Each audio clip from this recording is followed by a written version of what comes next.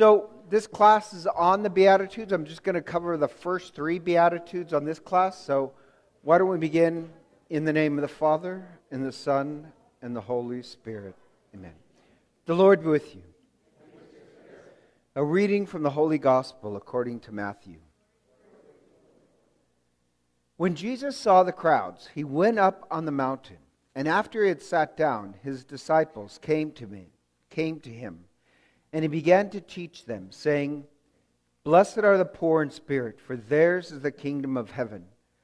Blessed are they who mourn, for they will be comforted. Blessed are the meek, for they will inherit the land." The gospel of the Lord. The Lord Jesus Christ.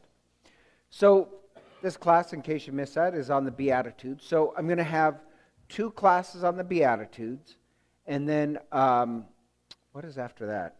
Oh, models of the church. Yeah, I'm pretty sure. Models of the church. That's kind of a scripture class, but also the theology of church, which I really like. Most Protestants don't have a theology of the church, even though there's one in the Bible. There's actually like 8 different models of church, what church is in the Bible, so we'll discuss that.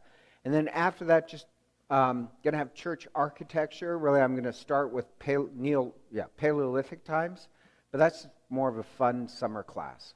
So on to the Beatitudes. The first question, I guess, is that the Beatitudes are blessings, but you have to ask yourself, well, what technically is a blessing? Why do priests bless things? And the problem is the word, when Jesus said, "Blessed are," and this drives me up a wall, but this is why I'm balding, because everything drives me up a wall. Is some people will mistranslate that as happy. I like to joke that the Bible doesn't care if you're happy.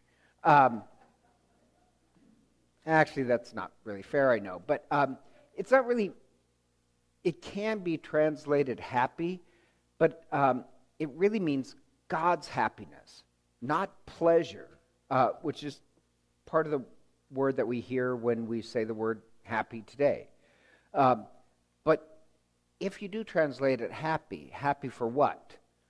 Because, you know the old joke. Did you guys hear that country song a couple of years ago I loved, where the guy says, "Oh, when I was 17, all I wanted to be happy was a truck and a beautiful, then I wanted to be happy." Did you guys ever hear that? You're not going to get to heaven unless you listen to a certain amount of... No. St. Peter said you have to listen to so much country music. But...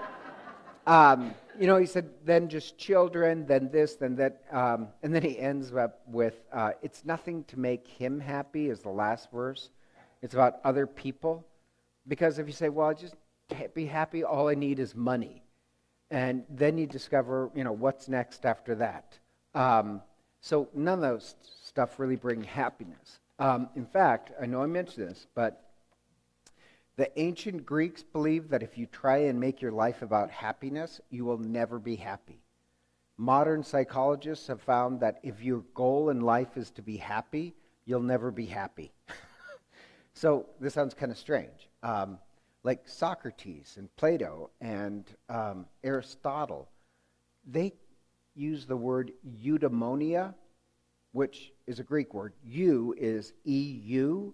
Do you know another word that starts with EU? Oh, you guys are brilliant. Which technically means, we'd translate it as thanksgiving, but it means good offering. Anytime you have the EU, that means good. So eudaimonia doesn't mean happiness. It means good soul. So the Greek philosophers taught that, if you want to be happy, you aim your life at having a good soul. Don't you love that? And so they'd say, oh no, you get happiness as a byproduct of working on a good soul. So I don't mind happy, but happy and blessed are not necessarily the same thing. In the Hebrew, a blessing in Hebrew is something that brings you closer to the Garden of Eden. The Garden of Eden was a place of unity, shalom with God and other people. That's what a blessing is. Or Martin Buber, this famous Jew, translated the Hebrew as fortune. And he said, a blessing is something that makes your life better, whether you can see it now or not.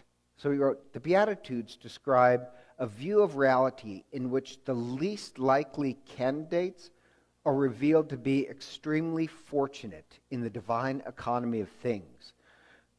Not only later, but right now. They're fortunate because they share in the values of an Eden existence, even though their current culture values the opposite. And I just like that. So a blessing is something that brings you closer to this Eden-like existence, heaven. So if you're poor in spirit, you know the blessedness of embracing God in your life, and you don't need more things or Amazon packages to make you fulfilled, because you know how Eden works. If you're hungry, you know the blessedness of sharing what little you have, because that's how Eden works. If you're weeping, you know the blessedness of giving comfort and solace to other people who are grieving, because that's how Eden works. If you're hated and pushed to the margins because of your nationality or culture or gender, you know the blessedness of standing up for justice in God's kingdom, because that's how Eden works. Rejoice and leap for joy, Jesus says, because the kingdom of heaven begins with such blessedness. And so in the Greek, the word for blessedness, and I love this word, is makarios. You can, once again, translate that happy, but it's not happy. It's kind of, happy always means material things in our language. Makarios, it means you know the things that create eudaimonia, a good soul. Or in Hebrew, it's ashrei. Now, asher is, in Hebrew, how you say either well-being or thriving. So sometimes you'll hear people say, oh, the word asher means happy. It actually means thriving. And so a blessing is something that helps you thrive in this Eden-like existence, which does bring happiness. But the word for a blessing, like singular, the root word in Hebrew is brk, which, if you say, is blessed, but it also means to bend the knee. To bend the knee means a type of detachment so that you can receive a blessing that attaches yourself to God. A blessing detaches yourself from just you and attaches yourself to God and other people. So I love that. So we're just going to study Matthew today, Matthew's Beatitudes. Remember, there's Matthew's Beatitudes and Luke's Beatitudes. We're in the year of studying the Gospel of Matthew, so God bless Luke, but you had your chance last year. And just to start off, Luke's Beatitudes are different. Like Luke's first Beatitude is, blessed are you poor. That's an exact population. Matthew's first Beatitude are, blessed are the poor in spirit. That actually means a way of life. The other thing that I want to mention is Matthew, and this is a huge theme. You know how I used to make a lot of jokes last year about the Gospel of Luke, that Jesus' favorite word and true is hospitality. Jesus is very Italian. He loves to drink and celebrate and show hospitality. All that's great. But Matthew is very Jewish, and Jews always think in community. So the Gospel of Matthew, and I'm going to say this 10,000 times, is community, community, community. He always thinks not as an individual, but as a community. And so the Beatitudes are written in the plural. So it's not blessed are you, Glenn. It's blessed is St. Pius. It's us. And this sounds kind of strange, but I hope I'm not boring you, but the Beatitudes are written about what's called the economy of the house. So anytime the word house comes up in the Bible, let me explain what a house is. A house is not the four walls that you live in. Bet in Hebrew, it doesn't mean house. It it means how a family works. So it's not the architectural structure, it's how the whole family works together. And the Beatitudes and the whole Gospel of Matthew is a description of how the system works, how the community of heaven operates. That's how we're supposed to work. The Roman house, in the sense of the Roman Empire, it worked by patrimony, where it's being subservient to an authoritarian system. And the system works by power and money. The Beatitudes, they're supposed to reorder the house, the way we work in the world. So when it says like John and James left their father in their boat, that they left their house, it doesn't mean they left, their address. It means they left their way of working in the world for a whole different way. So house describes culturally how society works. So the Beatitudes, what they're really describing is how Christ wants the church to work. So even in the Old Testament, I do like this. Everybody ignores this part, but they're kind of nice. You have Genesis, then Exodus, and then you have Numbers and Deuteronomy. And you get into these tiny little rules and regulations, which are great to make jokes at, but they're really great because, like God gives endless chapters on how to worship. God gives endless chapters on how to build the temple. And then God gives endless chapters, it seems, on how the economy is supposed to work. That's bizarre.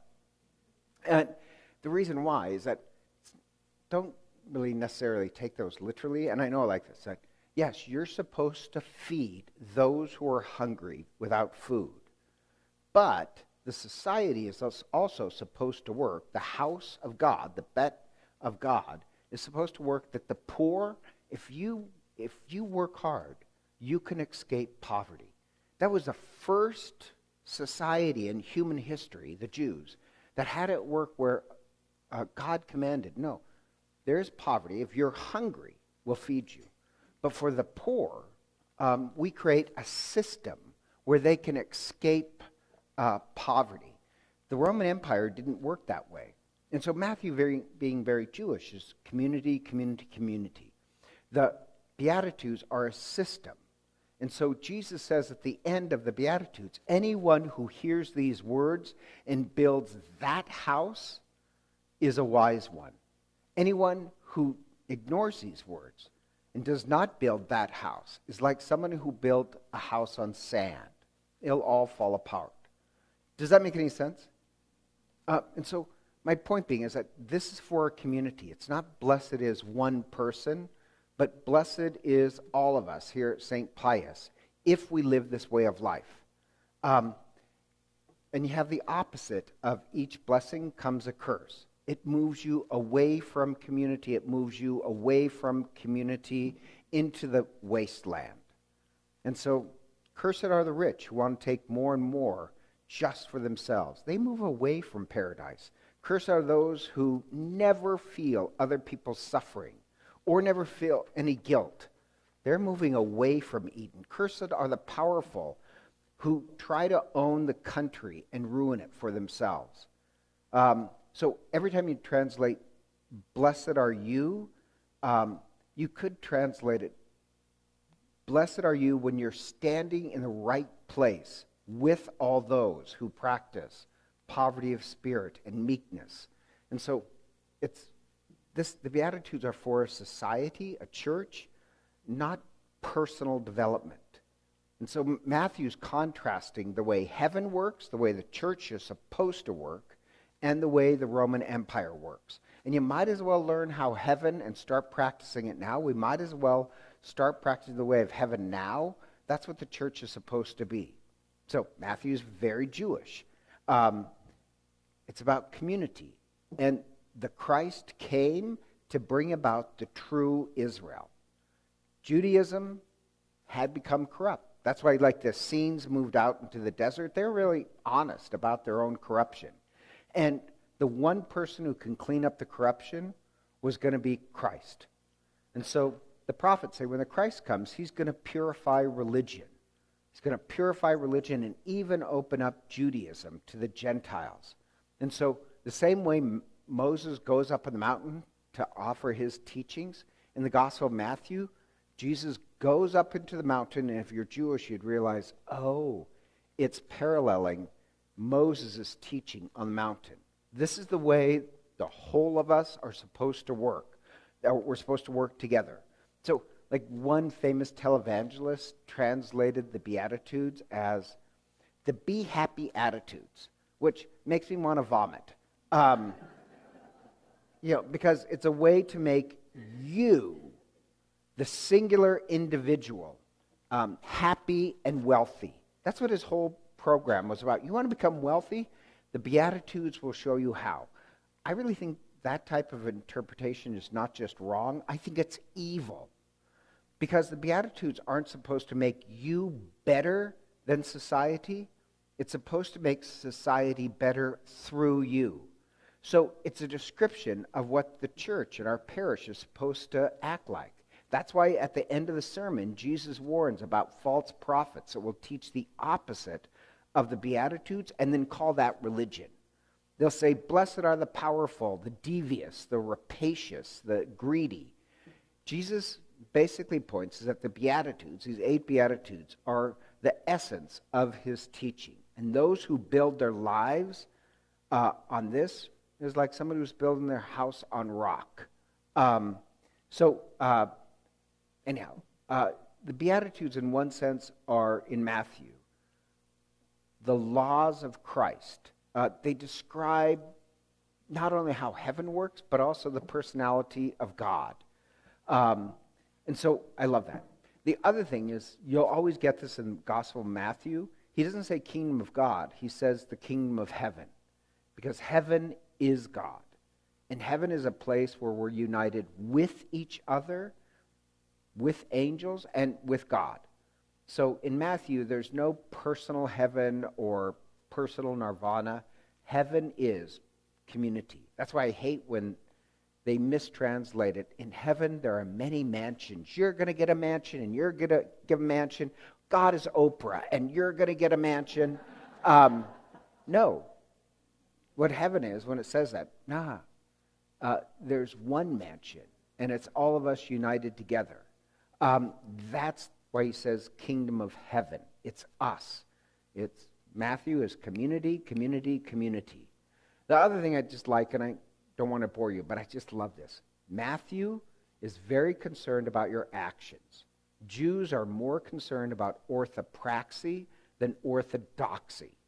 Orthodoxy is what you say. You tell me what you believe. That's orthodoxy. Orthopraxy is you tell me how you live. So very Jewish is talk is cheap. Show me how you live. And so like the word Matthew, Mathai, means gift from God. And in the Beatitudes, well, the entire gospel, it's very clever. Matthew keeps playing with his own name. So the name Matthew means gift from God. But then he says Matthiatos, one who is taught. But then he changes the word into Matthiatus, which is one who puts teaching into action, one who does teaching.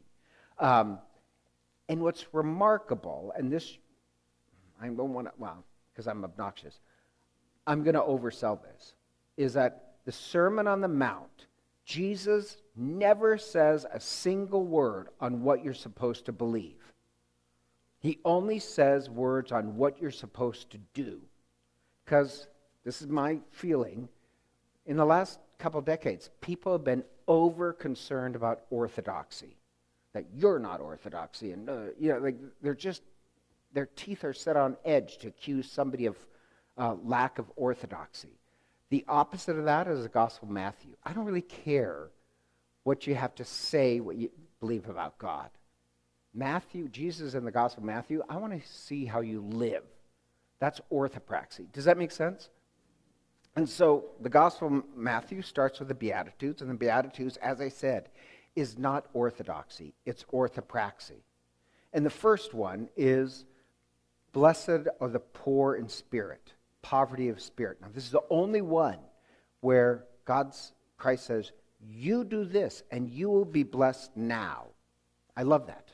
You're not just going to get blessed in heaven for practicing that. Your life is better right here and now when you practice poverty of spirit. And remember, it's not blessed are the poor. Now, sounds really strange. That should strike you as strange because the Gospel of Matthew's community is already poor. Matthew is writing his Gospel for poor Jews. Luke is writing his Gospel for wealthy Gentiles. So why doesn't Matthew say, blessed are the poor? Because his community's poor. Why doesn't he say that? Okay, so let me tell you. Because I thought it was obvious. But so I worked as a missionary for a couple years with the poor, which I loved. Don't want to ever do. I'm really meant to be a parish priest, but it was really eye-opening to see what real poverty looks like, and it is not here in the United States. But here's the other part that shocked me is I was kind of surprised because you always hear about greedy Americans. Guess what I found in some poor places in the world? Greedy poor people. That sounds strange, but the poor, they can be greedy as well. You know what I mean? They can be just as rapacious. So, yeah, Matthew's community is poor, but they can be greedy as well. So blessed are the poor means there's no greed. Even if we're poor, we don't already think that money can fulfill me, that you're detached. In the Old Testament, they give this image of God as God is absolute poverty. Now you should ask yourself, that's a strange description of God as absolute poverty. Why is God described as absolute poverty in the Old Testament? Because God is absolute generosity. God can't help but give life. And so he's more concerned about giving and giving and giving. And so in my former parish, there's this woman worked for this thing called Cross, which helps internationally.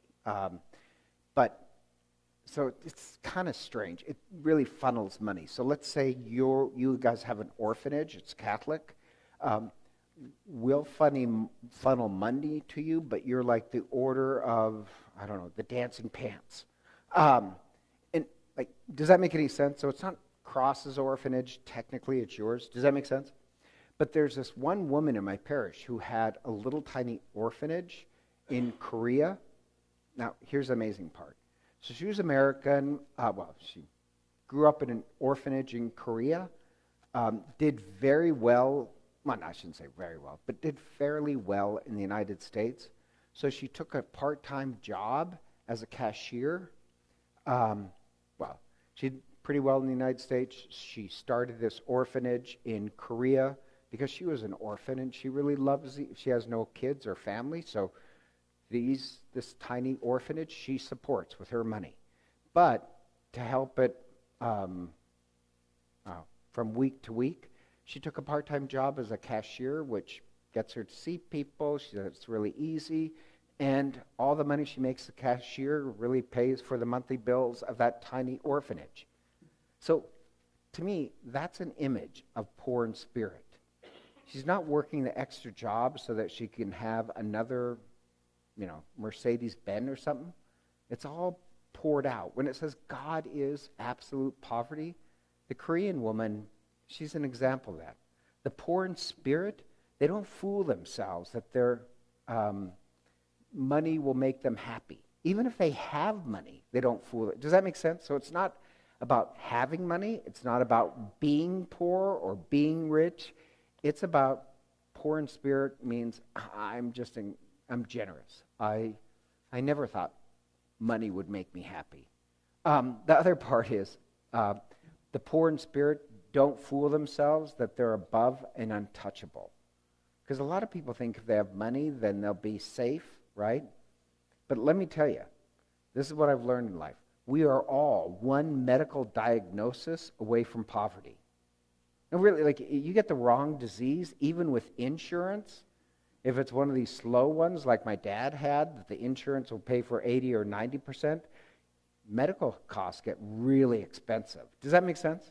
So We're all vulnerable. So even if you lost all your wealth, if you practice poor in spirit, you'll still be happy because that was never the source of my happiness. Those who are successful and accomplished, don't let their success blind them. That's poverty in spirit. They're not seduced easily into their own fan club. They're not seduced in the propaganda of being successful.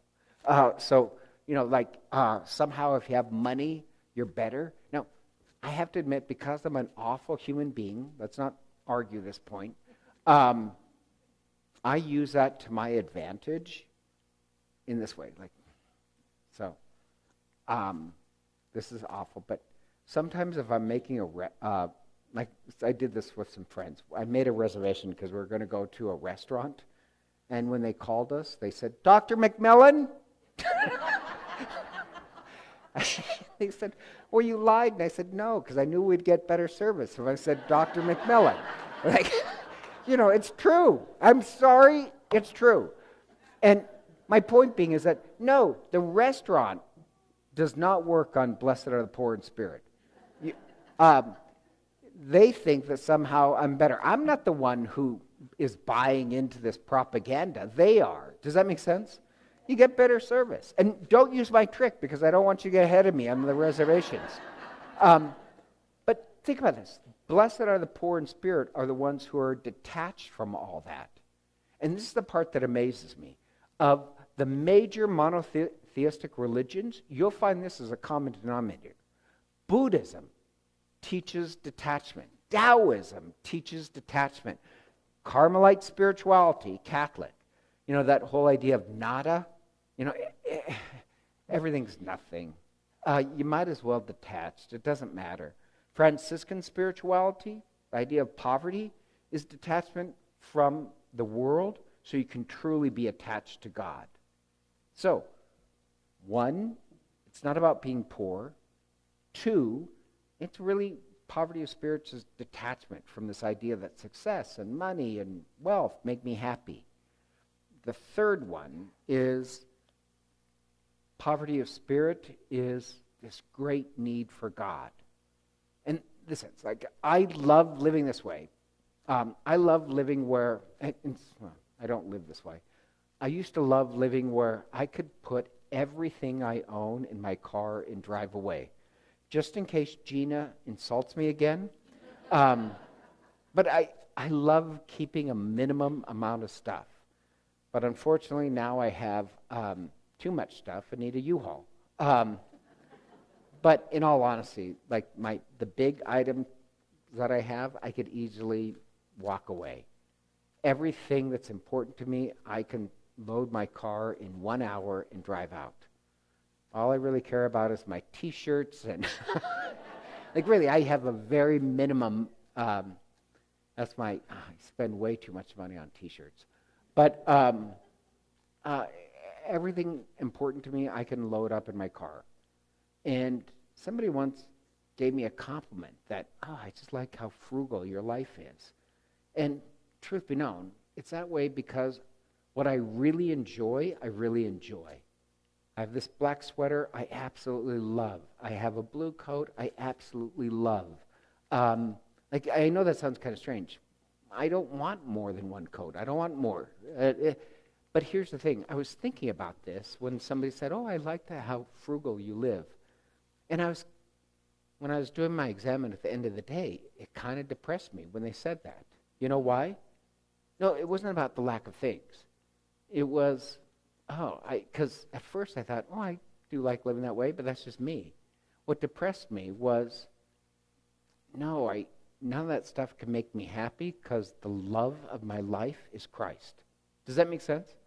So when I did the exam that day, I kind of thought, it's like I frequently at the end of the day say, Christ, you are my one possession. You're the love of my life. I usually go off on this love thing on Christ at the end of the day, that's all I really need. My greatest desire is not for more stuff, but only this love affair between me and Christ. Christ is my sole lasting possession. I do want to be totally reliant on God. And so poverty of spirit is aware that the only real lasting treasure we have is Christ. And if you don't realize that now, you're really in a lot of problems. Because we are one medical diagnosis away from losing everything. But if Christ is my one possession, I'm never going to lose. And so the opposite of that is being rich in spirit, which is rich in spirit means, the one thing I need is God and other people, which I have. Does that make sense? So, I tell you what. I went a little too long on that. But what I wanted to do at the end of every beatitude is trying to think of one person that you know in your life who practices poverty of spirit. So mine are St. Martin de Porres. You think I'd say St. Francis, who I like, but really the one saint ever since I was a little kid who was always, always with me was St. Martin de Porres, who was kind of a St. Francis of South America. So I always say one Hail Mary to him every day. So, and I have another friend who really does. He's done financially very well, but he practices poverty of spirit. So, who in your life do you know really exemplifies poverty of spirit? Here's my other question. Have you ever seen a whole parish where people have practiced poverty of spirit? Does that make sense? Because remember, Matthew is community, community, community. And one of the things, I'll give a compliment to St. Pius. When I came here, I realized, wow, they do a lot for the poor. We're not really a super wealthy parish. We're not Pebble Beach or, no offense, Meridian. Meridian was, when I was there, the wealthiest parish. We had $10 million in the bank account. I know, I wish I would have spent it. But I do have to say, I like the fact that this parish is very, very generous with the poor. Okay, moving on to a second beatitude. Blessed are those who mourn. So I want, I also want, I do this because I'm weird, but I pray 49 Hail Marys every afternoon, and each one is for a different virtue. So I do 7 of the Beatitudes because I like the number 7. But how about this? As long as we're having that class, take up my practice. Each day, say one Hail Mary for each of the Beatitudes. So I also say a Hail Mary for blessed are those who mourn. And I put a color with each Beatitude when I'm praying it. I know I'm weird. But so brown, poverty of spirit, St. Francis. I'm kind of strange. Blessed are those who mourn. I give the color gray. But mourn, think about this. There is a blessing to mourning. And the first blessing is, I know this sounds strange, mourning our own sins. So look at the story of what's called the prodigal son. Remember, it's a story of a son who had everything. And he thought he couldn't be happy living with his father. And all the son wanted was wealth and popularity to make him happy. So he gets his father's money. He's very popular as long as he's spending money. And then he loses it all. And then finally in the end he discovers what leads to real joy. But when he hits rock bottom, he becomes a slave of his own doing. And he ends up feeding pigs. Then when he reflects on his experience, and he mourns his selfishness, that none of that stuff made him happy, that honest reflection, that mourning, is the beginning of his conversion, of turning back to the house of the Father. So it wasn't hitting rock bottom that changed him. It was reflection, his mourning on hitting rock bottom, that changed him. That's why Jesus said, blessed are those who mourn. Blessed are those who allow the sadness of sin to wake them up to return to their Father's house. Does that make any sense? So, there's a blessedness of mourning our own sins. I want to be able to do that. And I think when you're younger, you're not into crying, especially if you're a man. But any young man who can't cry is a fool. And any old man who can't laugh is the biggest fool. So you should be able to examine your life and even examine your sins. So part of the examine that St. Ignatius did was each day, I do the Dorothy Day way. Think of two, actually, usually more. Two things I say the act of contrition over. Or how I treated somebody that day, or my anxiety, or my worry. I want to examine my sins to bring me closer to the Eden-like existence. So there is a blessedness in mourning our sins. The second part of that I often pray is also mourning with others is a blessing. I'm grateful for those who have mourned with me, who helped me carry my cross. Does that make sense? That's a real blessing. It sounds kind of strange, but you see poverty, and I was talking to this other priest who I really like. This other priest went to South America, and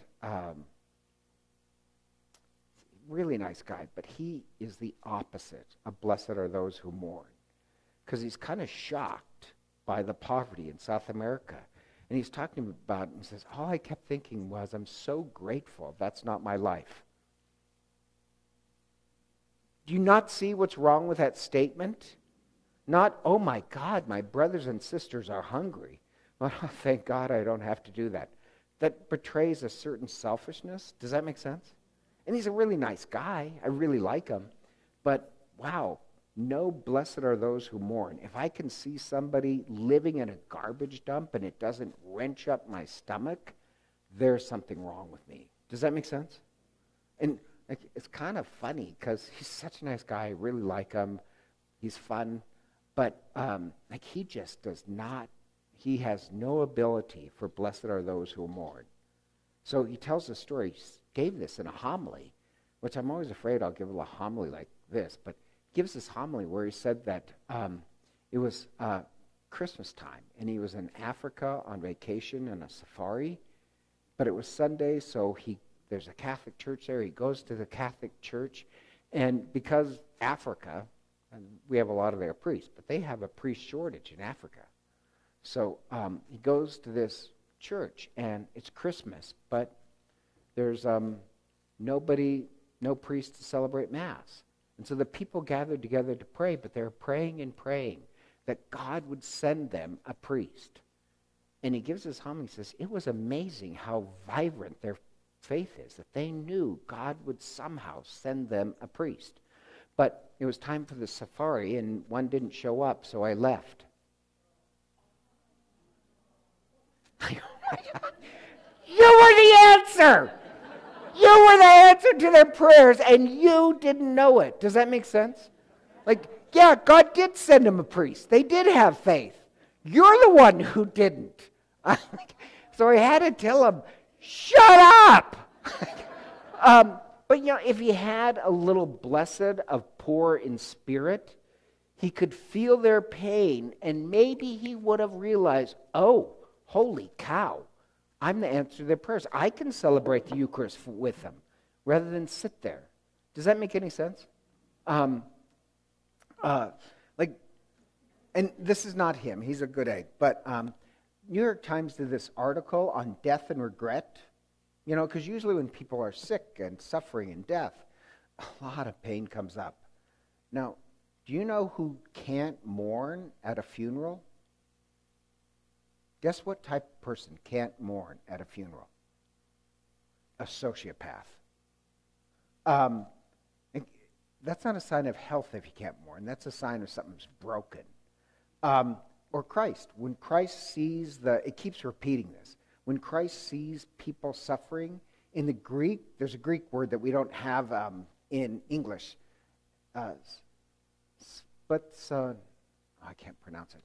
But it's the pain in your stomach when you see other people suffering. Haven't you ever seen and you get that, your stomach just, we don't have a word for that. So in English, we'll translate it as, oh, he was struck to the heart. But it's such a better Greek word because it's this wrenching of your stomach where your muscles just contract and you want to do something. Does that make sense? There's a blessedness to mourning. Um, there's a blessedness of sharing, not that you're suffering. There's a blessedness that because you can mourn, you can share in other people's grief. Sociopaths can't do that. Or, there's a great story that was a while ago. This 11-year-old kid was diagnosed with this intestinal tumor. And so 13 of his fifth grader friends, because he was going through chemotherapy, they shaved their heads too. And guess what the teacher did? Shaved his head. I know it was a great story because it shows the blessedness of those who are willing to mourn with you. I'm not suffering, but if you're suffering, I am suffering. So how sensitive am I to the needs of others who are hurting? Blessed are those who mourn, for they will be comforted. Or as Meister Eckhart said, you may call God love, you may call goodness, but the best name for God is compassion. That God can't help but suffer when we're suffering. So there's a blessedness of joining with other people suffering. You may say that you love Jesus. Words, words, words. But if your heart can't be wrenched up because other people are suffering, you may not be Christian. Or even, blessed are those who actually do mourn, who've lost a loved one.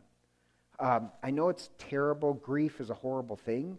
But mourning only shows the depth of our love. If you've never mourned, it's because you've never loved. And what a worthless life that is.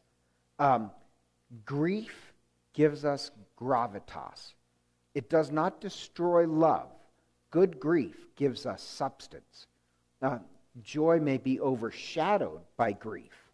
But grief also, in the end, it creates gravitas.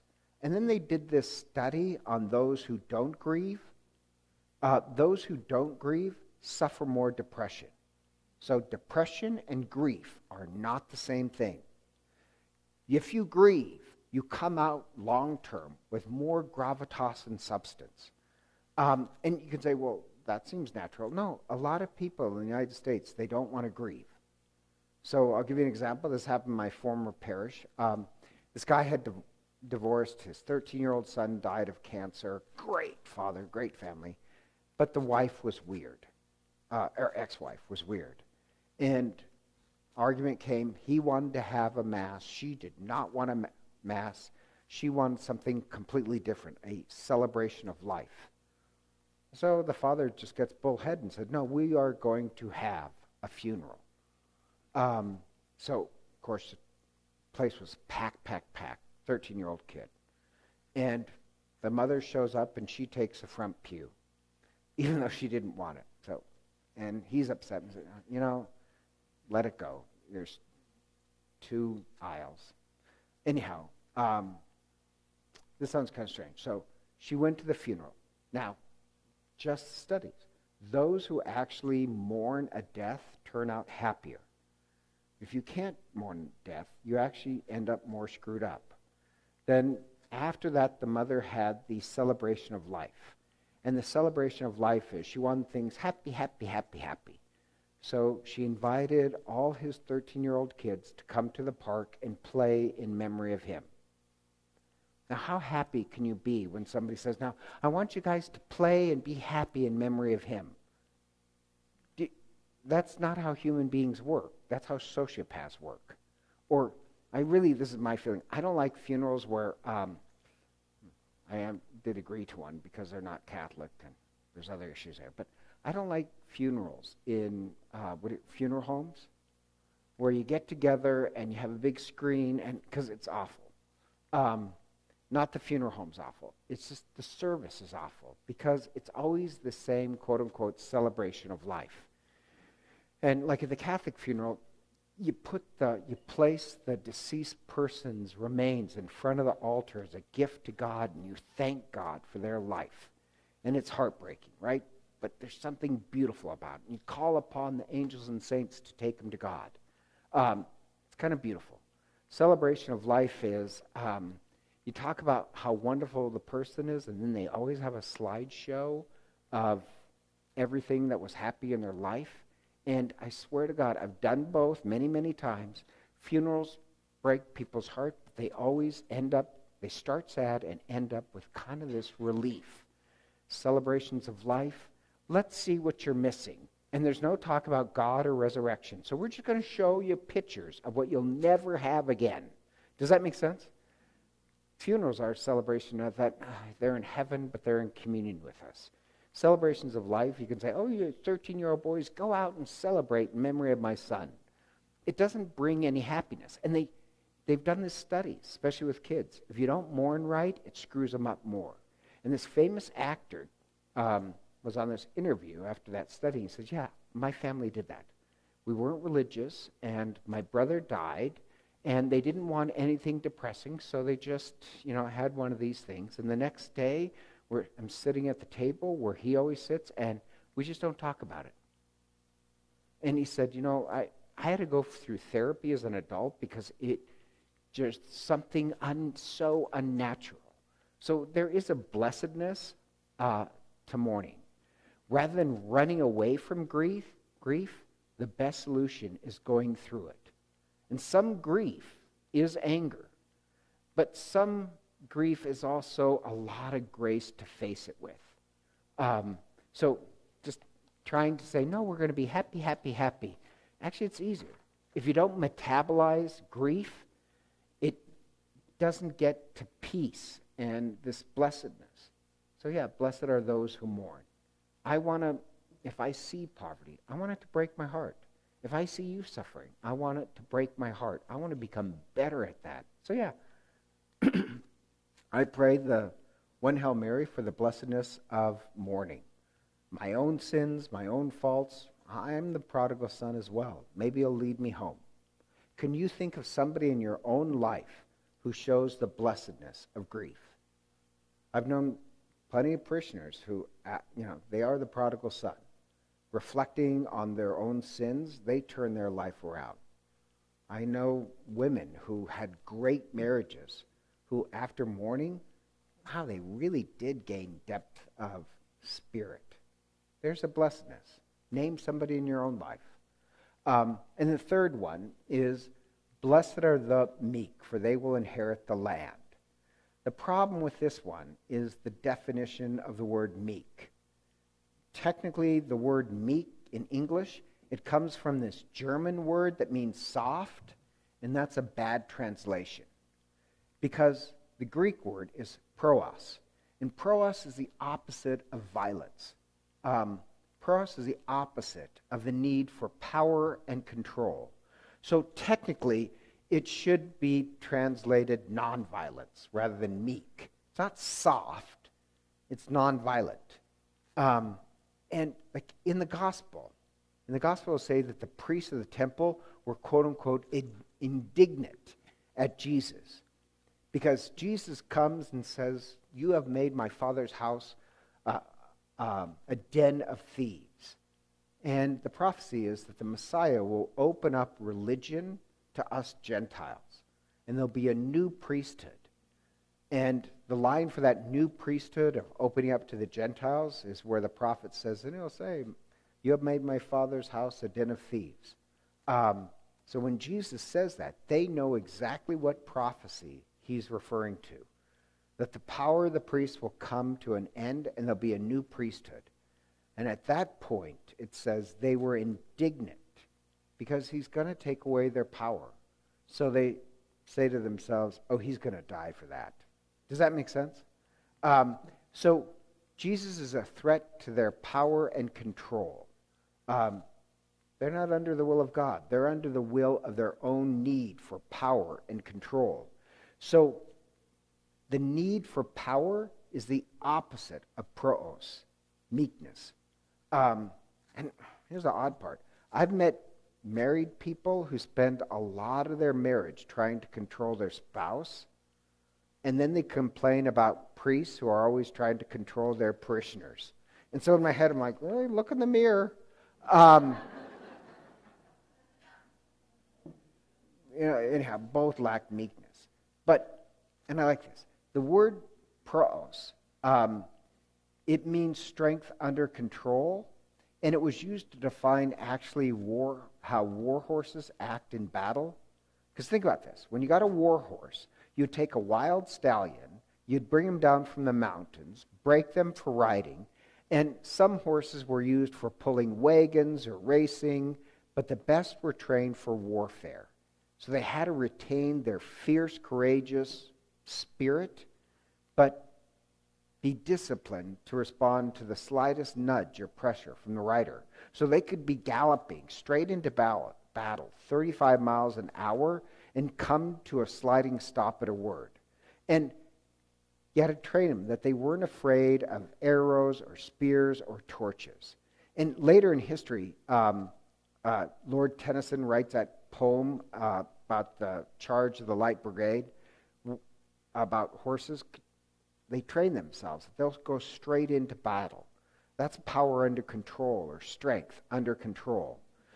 The war horse ceased to be wild, but actually learned to bring his nature under control. So praos is actually the word for that. It's not soft. So to understand, it's not getting rid of power. It's a different type of power. Meekness is harnessing calm strength, that it doesn't matter the battle in front of me, I'm going to go. And so this sounds kind of strange. Meekness is a little hard to define, because on one side you have power, right? That's the opposite of meekness, is power. That, like the Roman Empire. The Roman Empire, you tried to gain as much power and control as possible. That's how that house worked. And I don't know, they did this study on people who seek power. It is like steroids for your worst vices. People who get addicted to power can never give up power. They can never retire, and their worst vices just get exaggerated. So the opposite of that is meekness, which is a power, but it's not out of control. I have no desire for power. I have no desire to control other people. But it's also the opposite of being powerless. So powerless, this sounds kind of strange. They did this study that being powerless is really bad for you. So the poorest of the poor, those people who feel powerless, much higher rates of heart disease and cancer, etc., etc. Being powerless or feeling powerless is really, it's steroids to your worst medical conditions. And in this middle is a sweet spot of meekness, that I desire no power and control, but I'm not affected by powerless. I may be poor and weak, but I am not powerless. Does that make sense? I'm not affected by either extreme. Meekness is that middle strength. So, I like that. Jesus doesn't seek any power, but that's how we want to be. Nor is he affected by the lack of power. His strength is completely different. You'd have to say it's nonviolent. Or, the Romans found this a threat, because that's the opposite. You know, when Jesus is coming to Jerusalem and it says, they rip the palm branches, but then it gives this strange thing where they laid down their cloaks. So you have to ask yourself, well, symbolically, what does that mean when you lay down your cloaks? So that's what you'd do if a king was coming into town, is people, when you're laying down your cloak, you're laying down your life. So you're voting for a different source of power than the emperor. And the Roman authority figures didn't like what they saw, that the only power that needs to be is Caesar, and your status with Caesar, where you rank closest to Caesar. Laying down your cloaks before Jesus, that's a threat to their power. So, second thing about meekness is that it's this sweet spot in between powerless and power. The third point I want to make, if you pray this prayer, is remember, meekness means I don't need to control you. A lot of people, because I'm an angry person, but I notice a lot of anger comes when you're not in control. I have friends who get really upset because they're not in control. And I had these priests, they're really good priests, but they belong to an order. And in the little house of the order, the the House was at this problem because there's two opposing views on this issue. And both groups were trying to manipulate and pressure other people so they vote for their outcome. Does that make sense? And so they're in this deadlock of disagreement. And they asked this one Irish priest, older priest, great guy, to make the deciding decision. But he said he wouldn't help because each side is trying to manipulate, not out of compassion, but control. And he said, I do agree with one side of the house. I do have a decision. But regardless of his political or theological opinion, like the Irish priest, he said he wouldn't help because you people have made it all about control, and I'm not going to help participate. Does that make sense? It's no longer a theological issue. You've made it political. In whatever way is decided, the other side will be upset. So I just like that. The wise Irish guy said, oh yeah, I do have an opinion on this. I do have a vote, but I'm not going to vote because you've turned it into what's best for the house to a political position. Does that make any sense? Like, it's the Irish priest who showed meekness. I'm not going to be part of this power control. And so some might have the right theological or political opinion sometimes, but they lack meekness. So even if it's the right opinion, the misuse of it will be used for the purpose of Satan. If everything becomes about power, even if you're in the right position, it will be used for Satan. So this need to control, it's like prestige. You need to control your image. An example of somebody of meekness would be Solanus Casey. He's this, actually his parents were Irish Franciscan, but tells this interesting story about this one guy who knew him, tells this interesting story that one of the brothers used to just hate him and thought he was a phony and would try and always provoke him. And Solanus Casey could not be provoked because he was meek. Or tells a story about the bees were upset because there's, 2 queen bees in a hive. So he just reaches in and takes out the other queen and never got stung. But the point being is that he's not afraid, but he can't be provoked. That's meekness. That's power under control. So a lot of people think that they're moral because they're firm in their positions, but they lack meekness. So even if they have the right position, because the right position can be corrupted, because for them it becomes all about control. Does that explain what meekness is? And why do the meek inherit the land? Well, those who mourn will be comforted. That makes sense. But why the land? Why would the meek get the land? Well, in the Old Testament, God warns that when you enter in the promised land, you'll begin to think that you owned it.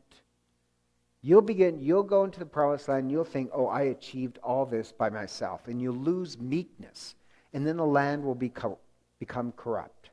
Or there's this Irish priest I know who, he was, this is a terrible story, but Ireland at one time, years ago, was a very poor country. And his family was Irish. He left Ireland, came to the United States, became a priest, goes back several years ago, goes back to Ireland. Ireland was kind of a third world country at one point. And he remembers thinking when he's at Mass, he was remember thinking, well, thank God I was able to make it to the United States. And he says, you won't believe this, but immediately I heard my mother's voice say, you didn't make it alone. And he thought, oh, yeah, it's my parents, they sacrificed everything. Like, I think that's so funny. But you enter the land and you kind of think, well, I did it all. And you lose all your meekness and you lose the land. And it's the Romans who would overtake other people's land because of lack of meekness. They might be able to invade it, but you can't ever keep it. It's the meek who will enter the land and keep it. Does that make sense? Okay, so think of somebody who has meekness. Now we've gone 1 hour And I didn't leave room for questions, so questions, opinions, objections? Yeah.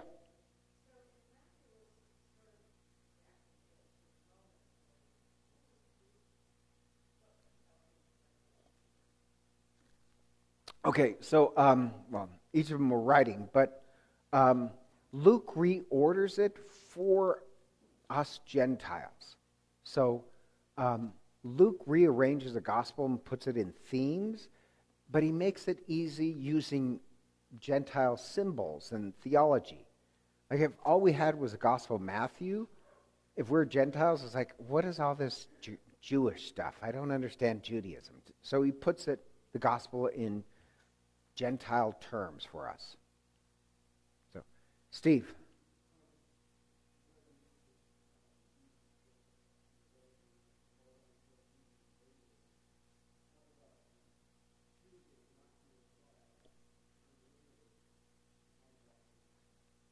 Yeah.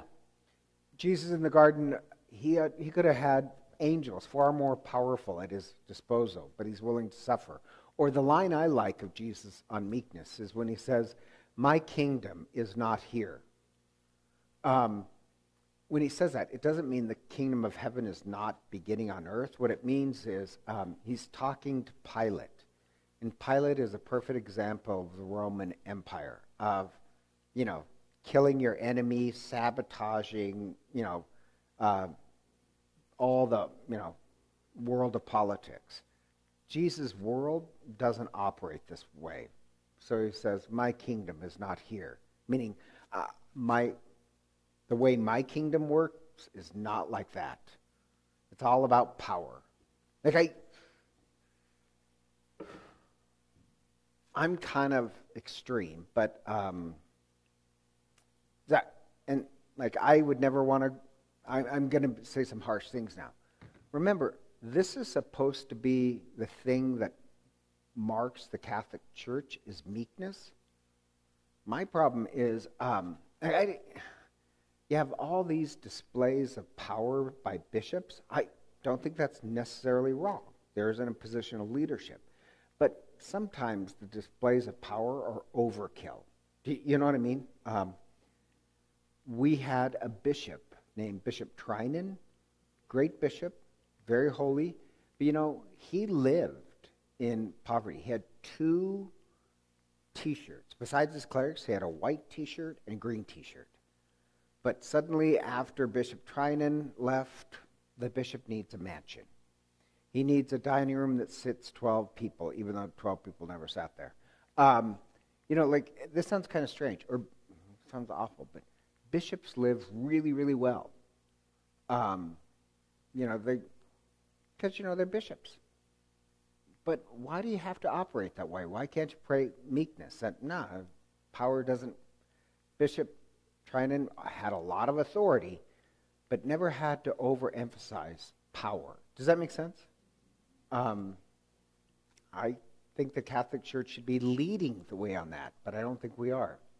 I think many bishops are seduced into a Roman imperial way of thinking.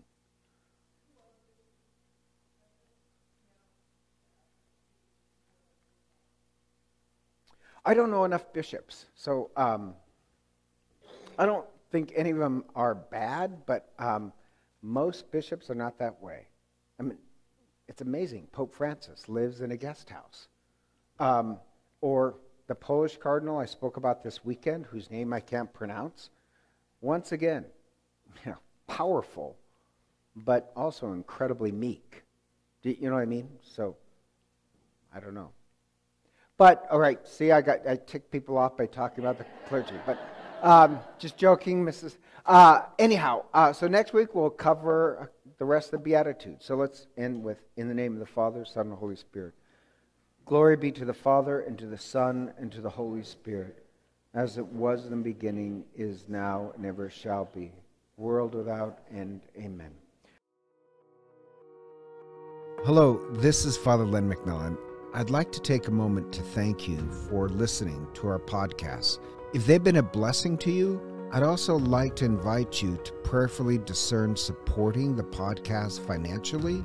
Your generosity would help support the ongoing production and distribution of the podcast. If you'd like to make a donation, you can simply click the link in the podcast description.